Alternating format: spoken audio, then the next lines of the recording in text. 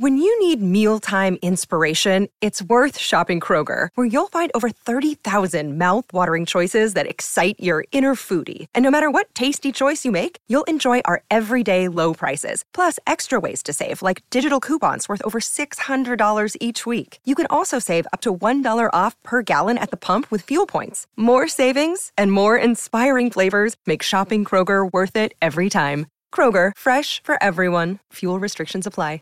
So you want to be a rock and roll star? No? Well, how about a podcast star? Well, as it turns out, there's a new all-in-one platform just for you. It's called Anchor, and it's the easiest way to make a podcast. And check this out, it's free. There's creation tools that allow you to record and edit your podcast right from your phone or computer, and then Anchor will distribute the podcast for you so it can be heard on Spotify and Apple Podcast and, everywhere else in podcast land. And what's even better, you can actually make money from your podcast. Go figure. No minimum listenership on that. It's everything you need to make a podcast in one place. So go ahead. Download the free Anchor app right now or go to anchor.fm to get started. So what are you waiting for? Podcast stardom is within your reach. Do you read Stephen King? Good news. There's a club for you. The Losers Club. Every Friday, us losers journey through the never-ending wastelands of King's Dominion. We sink our teeth into each of King's novels, dive deep into the lore, and review every adaptation. Even better, we're always having guests over. Thomas Jane, Will Wheaton, Mary Lambert, Mick Garris, the list goes on. So what are you waiting for? Join us as we read on through long days and pleasant nights.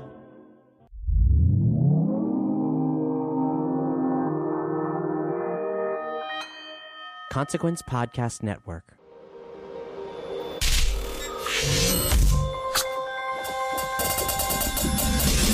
Welcome to another edition of Kyle Meredith With. It's an audio interview series presented by WFPK Independent Louisville at WFPK.org, Consequence of Sound, and the Consequence Podcast Network. If you're not already a subscriber to this series, now's a great time to do that. Hit that subscribe button wherever you're listening from right now. Maybe that's YouTube, maybe that's Spotify, iTunes, Apple Podcasts. You can get the podcast there as well, really wherever you get your favorite podcast from.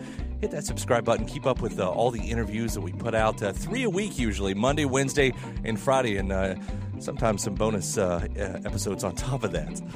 I'm Kyle Meredith. Today, my guest, legendary bassist Stu Cook of Creedence Clearwater Revival. For the last 25 years in Creedence Clearwater Revisited. In fact, Revisited have just announced the farewell tour. They're hanging it up, putting the CCR songs back on the shelf for themselves. And I'm going to ask Stu what brought him to that decision, what the last 25 years has been like for Revisited and the importance of playing those songs live. But of course, that history goes all the way back. CCR starting in 1968. They released 3 records in 1969. 3 records! Having a 50th anniversary, and you know almost every song to all of those 3 records, I promise you. They were also one of the biggest bands at Woodstock 69. We'll be talking about that experience as well, and some of the things he's done outside of the band. It was back in the 80s that Stu produced a couple of Rocky Erickson albums. Of course, we lost Rocky earlier this year. We'll be talking about that experience, and we'll have some fun with movies.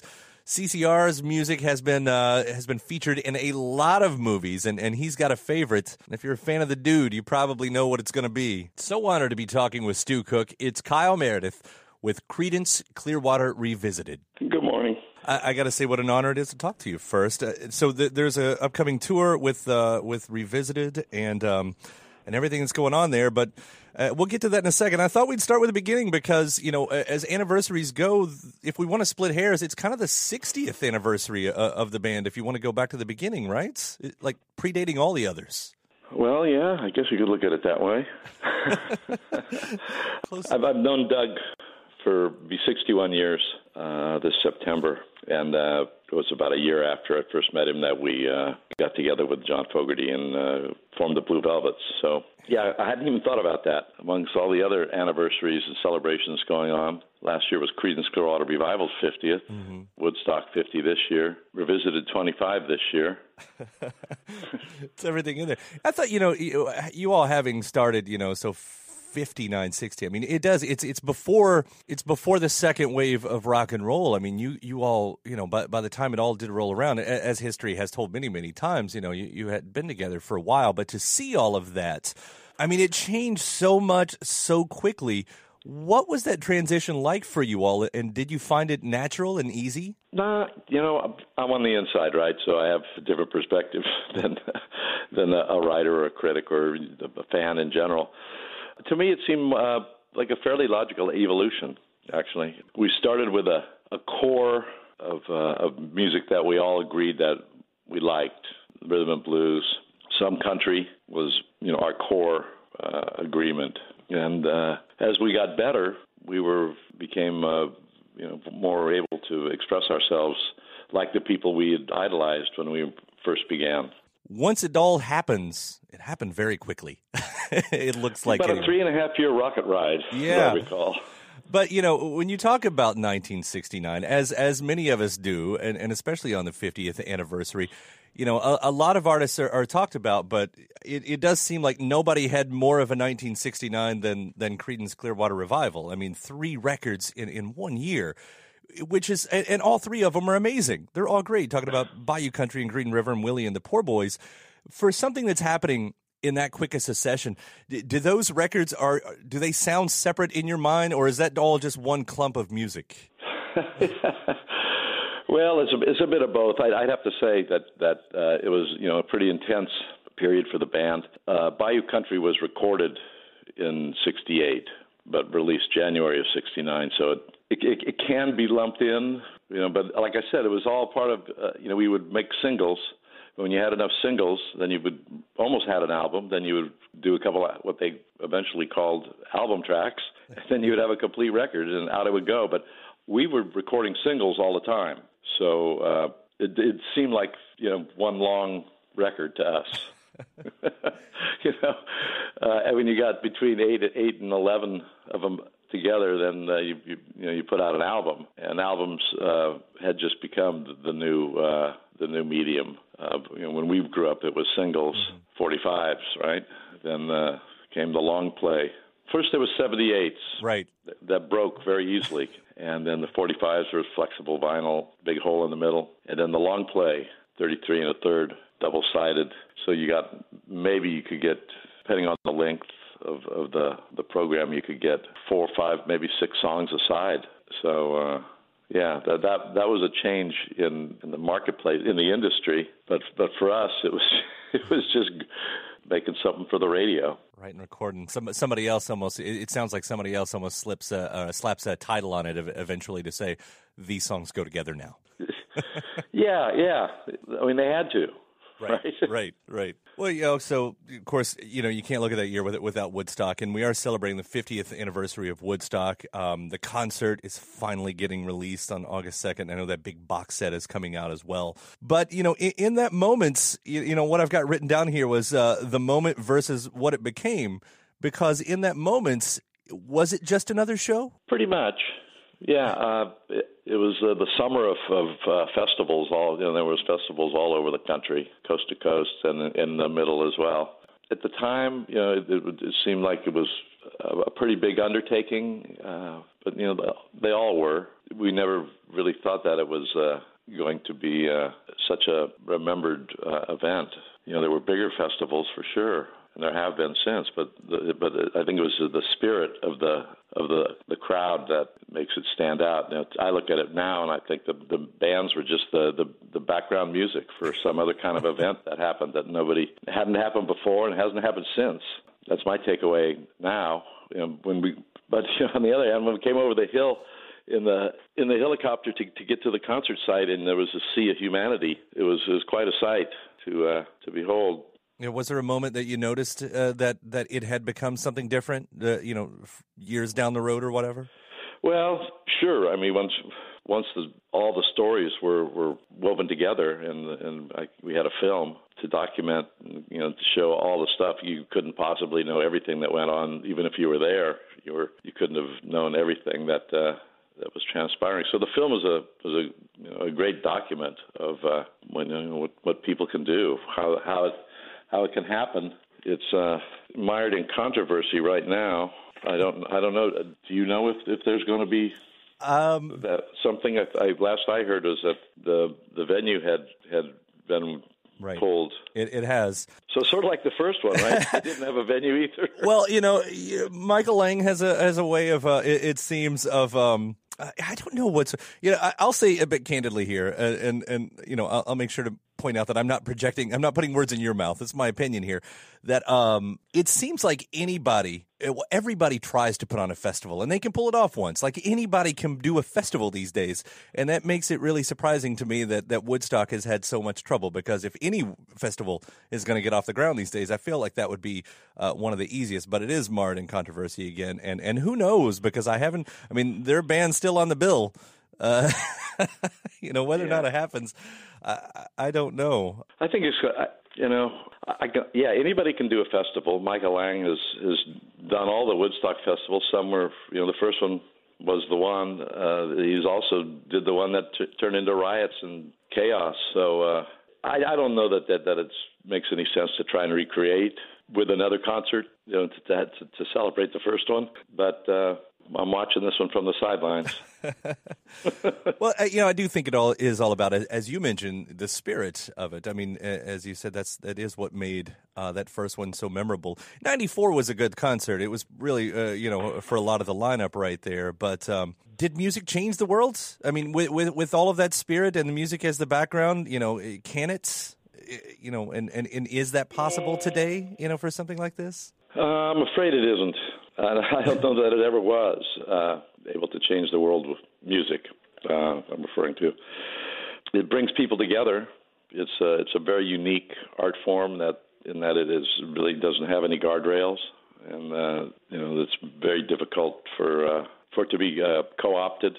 It's personal. It's universal at the same time. It's quite a gift.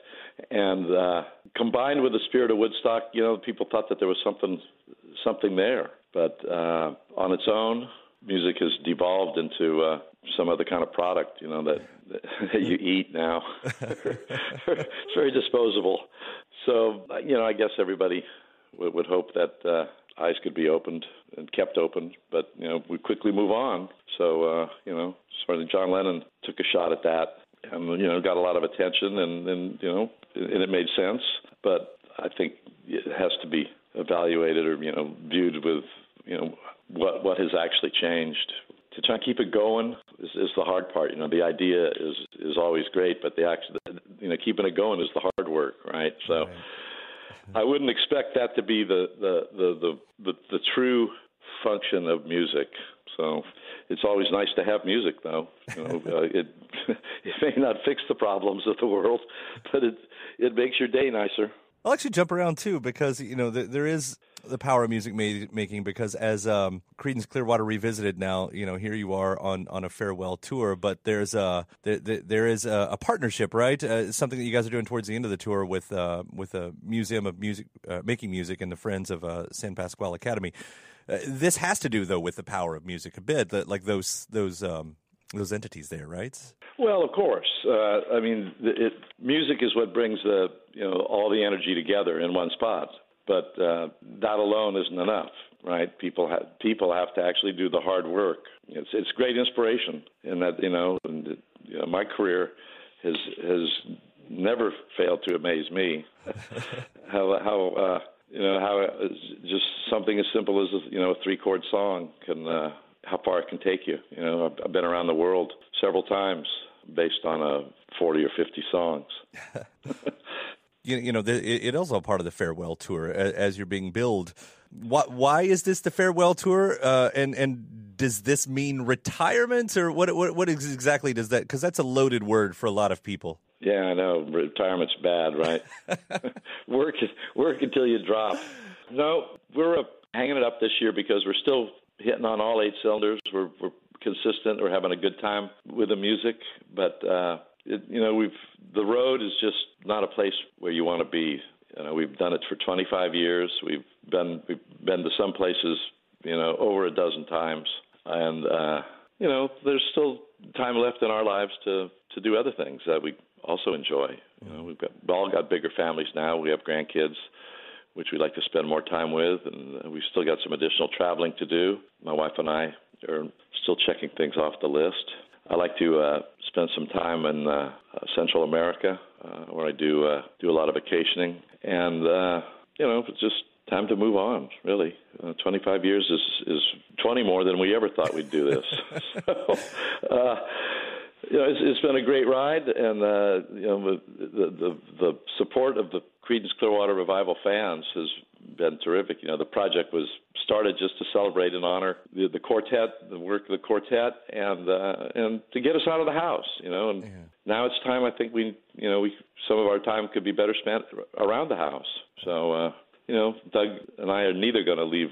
We're not leaving the music business. We're not leaving music, but we are leaving the road. I read that, when you all started Revisited, Doug had actually considered that he was probably retired at that point, 25 years ago. I ended up, I was living in Los Angeles, and, it was time for a change. So I ended up in Incline Village, Nevada, where Doug and his family had been living for 10 years or something like that, 10, 12 years. Forget exactly how many, but so we started hanging out, jamming all the time, and the idea to get back in the saddle was almost obvious. But up until then, distance had kept us from really focusing on anything, any kind of collaboration. But when we just lived across town from each other, it made all the sense in the world to get together and hang out and start playing and looking for other guys to play, and so it was. We had no idea where it was taking us until now. This year we realized, it's taken us. We've gone as far as we really want to with this project. It's been a terrific experience, and we're always blessed to get a second bite of the apple, especially when it's so sweet. But I like to put it this way: there's more sand in the bottom of the glass than the top right now, and for me, it doesn't make a lot of sense to keep doing the same thing over and over again when I can be doing other things that I put on the back shelf. Well, I know you've done producing and, of course, collaborating all throughout your career. I did want to bring up one of those because you produced one of Rocky Erickson's records with The Evil One, who we, of course, lost earlier this year. And talk about one of those artists who just deserved more. We're such big fans of him around here. Did you all keep in touch through the years? Yes and no. We saw each other. I was living in Austin for a while, and I would see Rocky around town and attend his performances whenever I could. But it was we recorded 15 songs together, which were spread out over 2 albums. The first one was called The Evil One. The second one was just shortened to TEO. Mm-hmm. So there's, in their original configuration, there are 5 shared songs and 5 different songs on each disc. But that was quite an experience. I think that was when I really realized what a record producer was supposed to do. Rocky didn't make it easy for me, but we had a great time, and I think the result stands the test of time. It was a very productive era or period in Rocky's life. Mm-hmm. He was really on his game. He had a lot of ups and downs, and I thought that the work we did together was some of the best that he did in his whole career. It came together in a kind of a crazy way. It was very organic, and I know that he liked the records that we did. So that's enough for me. Is that something you're going to do more of? Or are you looking to do more of? I really don't know what I'm going to do. I'm going to scuba dive more. I'm going to play golf more. I'm going to ride my bike more. And I've every once in a while I'll do some project for somebody. I'll lay down some bass tracks for people that were interested in my style of playing. Want to incorporate it into what they're doing. I do that kind of stuff. I've had an offer to produce some tracks for other artists. I don't have a plan right now. The plan is to play great this year. That's an easy plan. That's yeah. Keep it easy in the sights. I'll finish up here with a bit more of a trivial question too, because Creedence has probably been used in movies just about more than any other band. The songs in there, and I couldn't even pretend to start naming half of them. Do you got a favorite? Is there a favorite movie moment with a CCR song that you've got? Yeah, I think that although it's not a song per se, it's in The Big Lebowski. Oh yeah, the dude's car is stolen. And he's talking to the cop about the incident, and he mentions that there was a Creedence tape, paraphrasing it. And the cop says, "Well, we might be able to get your car back." Well, I wouldn't hold out any hope for the Creedence tape. Words to that effect. Anyhow, it's always nice to be written into a script. It's almost better. It's almost better than having a song in the movie is to actually been inside the writer's head so much that Stephen King has done that as well with Creedence. He'll use Creedence to describe a time and a feeling, just to take you into his writing. So that's the highest honor, I think. It just seemed like for a long time there, if there was a war scene, especially a Vietnam scene, you knew that right. Run Through the Jungle was going to be played, or Fortunate. You're one of those, something like that. Yeah. It was going to be played. Yeah. Run Through the Jungle isn't even about the Vietnam War.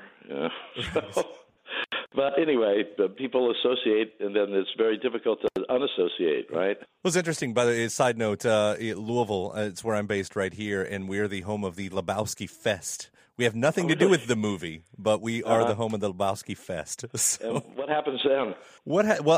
They watch them. It's been going on for like 15, 16 years every year. It's just one of those. I know they have different movies like that all around the country, the festivals, but they watch the movie. They've got games where, taking little scenes from the movie, and they've made it a game. They always have some bands around to play songs from the soundtrack and all that. It's a lot of fun. It's a lot of kitschy fun. That sounds cool. Yeah. I like it. It's a lot of fun. So you're actually well represented here in Louisville, at least once a year, beyond all the usual radio airplay. So I like it. Yeah, Creedence gets as much airplay as anybody. Yeah, maybe more, to the chagrin of new artists. Well, it just goes to say, to show how well these songs were crafted and everything. And when you had, the original run and everything, and those songs and the Chronicle greatest hits, but to turn around with recollection or recollection, I think it's however you might say that. With either way, yeah, with revisited. It works both ways. That was sort of the idea. Yeah. Well, when you all did that again, to have that success prove itself again, because that became a platinum selling record in itself. That's right. It's a double platinum album. That says everything about those songs right there and what you all did. And I thank you all for the music, and I know many people do, but I'm so happy that it happened the way it did. Yeah, it's all of us realize that we're blessed that we could still scratch our heads and wonder how we could have had not only one but two great careers from the original work. It's amazing we even had one career, actually. Given the music business. Right. Congratulations on all of that, and congratulations on knowing when to hang it up for yourself, and to do other things. Be looking forward to this farewell tour and catching you guys out there. And I'll make mention of a special show September 25th. I know that's in partnership with the Museum of Making Music, Friends of the San Pasquale Academy, which is a nice good turn part of this tour. So, Stu, it's been a pleasure talking to you. Thank you so much for doing this. All right, I'll see everybody at the Belly Up Tavern in Solana Beach for this great event that's coming up. All right. Take care, man. We'll see you around. Nice talking with you. Have a good day. You too. Bye. Cheers. Huge thanks to Stu Cook. Creedence Clearwater Revisited, their farewell tour happening throughout this year. You can find those dates on their website. And the Creedence Clearwater Revival Woodstock concert getting released on August 2nd. Hey, before you get out of here, don't forget to hit that subscribe button wherever you're listening from right now. Again, you can do that anywhere you get your favorite podcasts from, including iTunes, Apple Podcasts, Spotify, YouTube. And while you're there, give us a hi, hello, leave a comment in the comments section. Tell us where you're listening from, what you enjoyed about the episode. Also, you can rate this series, which is a huge help every single time. And from there, head to WFPK.org. That's where I do a show Monday through Friday at 6 p.m. Eastern. You can hear the biggest new songs of the day, lots of anniversary celebration spins, music news, and of course, these interviews as well. ConsequenceOfSound.net has your music and film news. You can also find me at Twitter at Kyle Meredith, Facebook/Kyle Meredith. That does it for another edition. I'm Kyle Meredith. I'll see you next time.